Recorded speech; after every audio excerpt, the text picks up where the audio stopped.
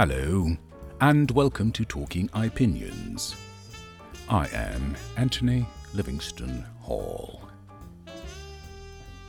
On January 15, the London Guardian published an article on the cancellation of this year's World Economic Forum in Davos, Switzerland. Its headline seemed ripped from The Onion, but it hints at why I found this article so interesting. It read, "So, no one's going to Davos. Our guide to the big issues that won't be tackled. We bring you not the World Economic Forum, where monetary hawks fly and bankers explain why. China is all right. Really?" End quote. More to the point, this article distilled, in mocking fashion, why COVID was probably the best thing that could have happened to this forum. This is the second consecutive year the pandemic has forced organizers to cancel it. And so, as a public service, The Guardian listed topics with summaries of panel discussions no one at Davos would ever be caught dead discussing.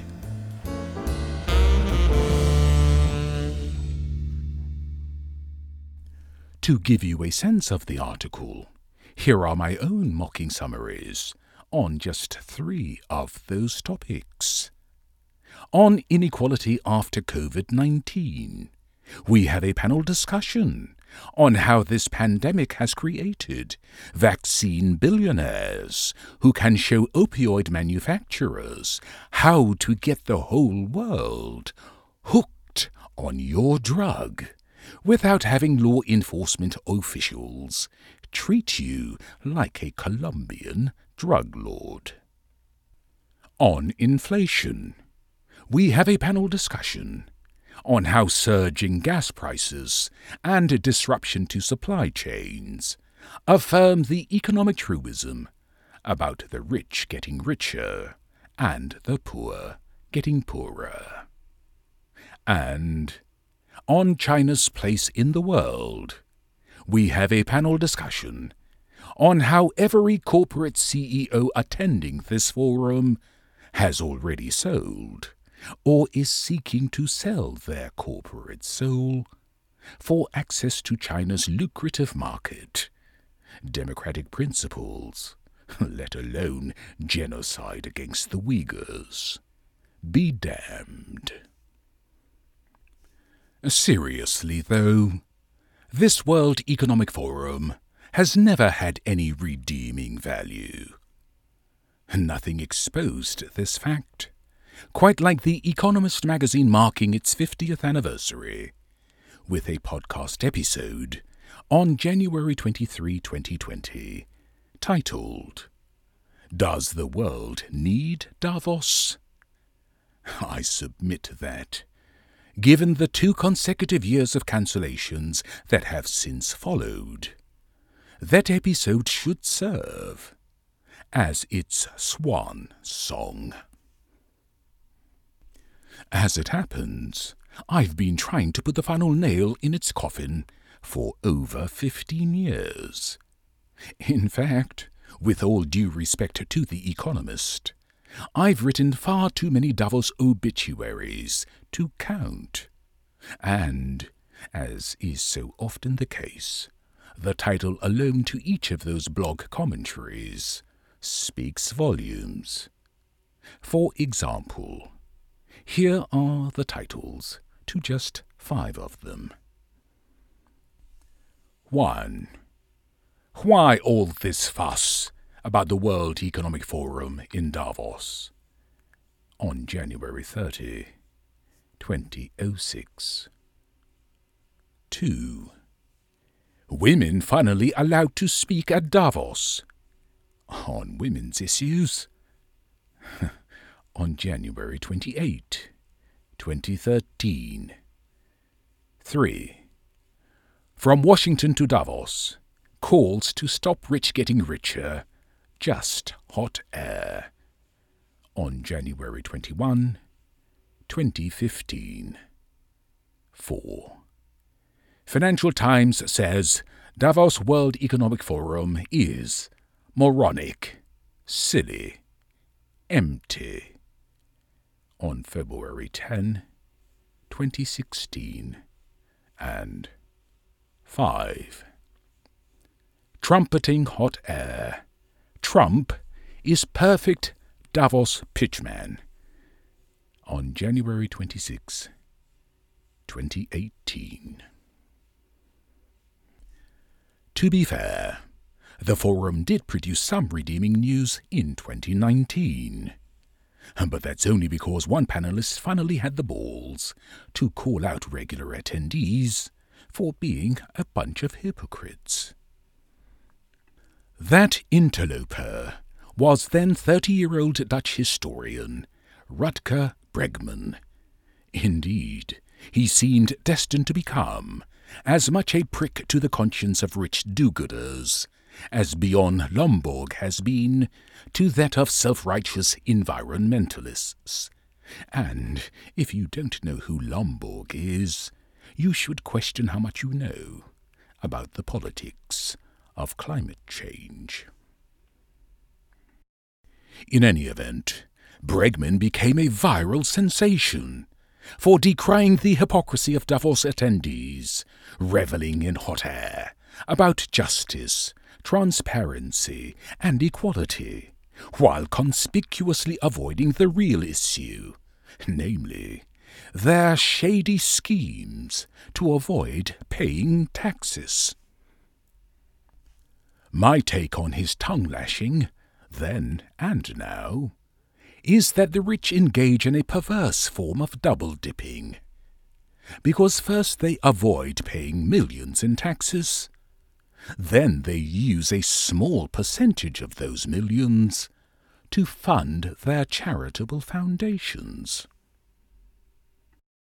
The latter is especially insidious, because the rich end up reaping more value in reputational goodwill than the millions they avoided paying in taxes in the first place. Simply put, this is like a fat cat, dining and dashing out on a $500 bill, and then being praised for tipping the valet $50, before driving off in his expensive car. As it happens, though, Bregman was only echoing the clarion call liberals, like Senator Elizabeth Warren and Representative Alexandria Ocasio-Cortez, were already sounding. Not to mention the compelling way Anand Giridharadas argues in Winners Take All, the elite charade of changing the world, that charity is just a way for the rich to assuage their tax avoidance guilt. Even I preempted Bregman by calling out the rich in such commentaries as "Only little people pay taxes" on April 15, 2006. Leaked Panama Papers affirm more than reveal offshore banking secrets on April 6, 2016, and Paradise Papers out Elizabeth II as tax-dodging queen on November 7, 2017. Unfortunately, our calls have invariably fallen on deaf ears. But, as Bob Dylan might say, the times, they are a-changing. Because, while The Guardian used the cancellation of this year's forum to mock the self-indulgent rich folks who usually attend, a group of 100 millionaires and billionaires used it to write an open letter to world leaders, pleading to be taxed more. Granted, they were probably motivated more by fear for their lives than by tax avoidance guilt. Because here, courtesy of Fortune magazine, is how their letter, dated January 17, read in part, and I quote, "The injustice baked into the foundation of the international tax system has created a colossal lack of trust between the people of the world and the elites, who are the architects of this system. To put it simply, restoring trust requires taxing the rich. The world, every country in it, must demand the rich pay their fair share. Tax us, the rich, and tax us now.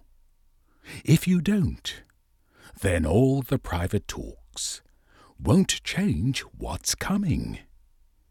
It's taxes or pitchforks. Let's listen to history and choose wisely." End quote. And, for the record, they are clearly thinking more French or Russian Revolution than anything America has ever experienced. But the fears of millionaires and billionaires aside, taxing them, as they are now begging for, could help pay for things like universal health care, free education, and improved infrastructure. And the categorical imperative for doing so has never been more warranted. Apropos of which, nothing is more unconscionable, and therefore a reason to fear pitchforks, than the signature legislative achievement of the Trump presidency, being tax reform that burdened the poor, to give the rich a $1 trillion tax cut. This, juxtaposed with the signature legislative failure of the Biden presidency to date, being Build Back Better, that, among other provisions for the general welfare, was to provide for better health care, housing, and early childhood education for the poor. I am all too mindful, however, that this trend of the rich getting richer and the poor getting poorer is as old as the common cold, which is why, notwithstanding the rich begging to be taxed, I fear scientists will find a cure for that cold before politicians enact policies to redress this trend. In the meantime, though, I hail folk heroes like Bregman for entering the lion's den that is Davos and calling out the rich. I especially like that he echoed one of my pet peeves by noting the bewildering irony of attendees flying in on more than 1,500 private jets. After all, the keynote speaker at the forum that year was none other than acclaimed natural historian Sir David Attenborough, who regaled them with lamentations about the environmental damage humans are inflicting on our planet. No shit. I mean, how rich and utterly clueless is that? But here's how I preempted Bregman 12 years earlier. In Attendees Emit More CO2 Than Solutions at World Economic Forum on January 29, 2007. And I quote, To hear these rich folks lamenting about the depletion of the ozone, the increasing gap between haves and have-nots, and the almost criminal waste of non-renewable energy, you'd think they all jet-pooled to Davos on ethanol-fueled airplanes. But no, they all flew in on gas-guzzling, air-polluting private jets. End quote. Apropos of which, perhaps I should explain that the World Economic Forum in Davos, Switzerland, is an annual event at which corporate titans, international bankers, world leaders, and a smattering of celebrity do-gooders gather to bloviate about the impact of world developments on their respective businesses, personal wealth, and collective conscience. Politicians and celebrities change from year to year, but the regulars are invariably the same CEOs, investors, and managers who represent the world's super-rich. The forum is promoted as impartial and not-for-profit, and tied to no political, partisan, or national interest. But movers and shakers know the reason an invitation to this retreat is so coveted is that it's a rare and rarefied opportunity to see and to be seen schmoozing with the people who really rule the world. And the PR value of such images alone is priceless. Of course, attendees would like us to believe that the forum is all about addressing world economic problems that affect our lives. That's why the most talked about feature is not the main event schmoozefest for business opportunities.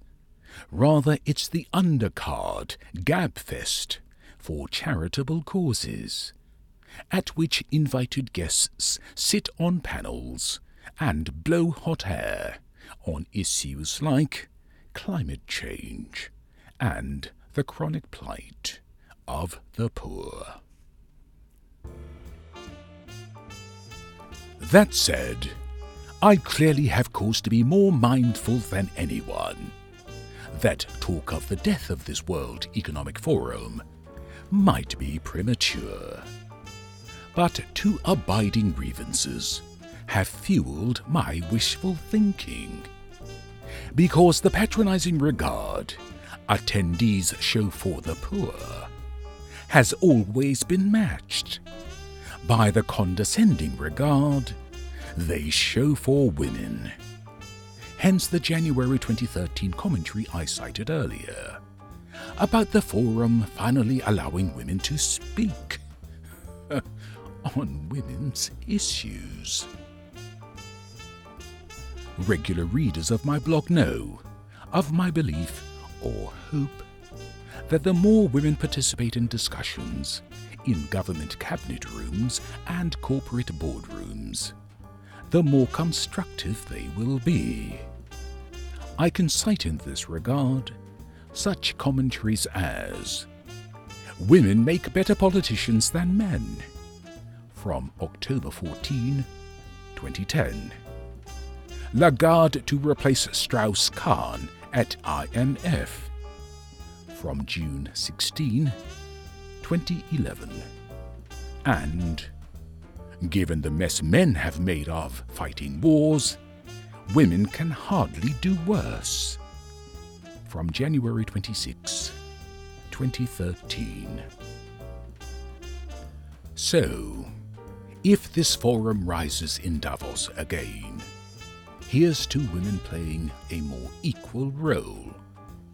But even if not, here's to women replacing men in positions of power more and more in every facet of public life.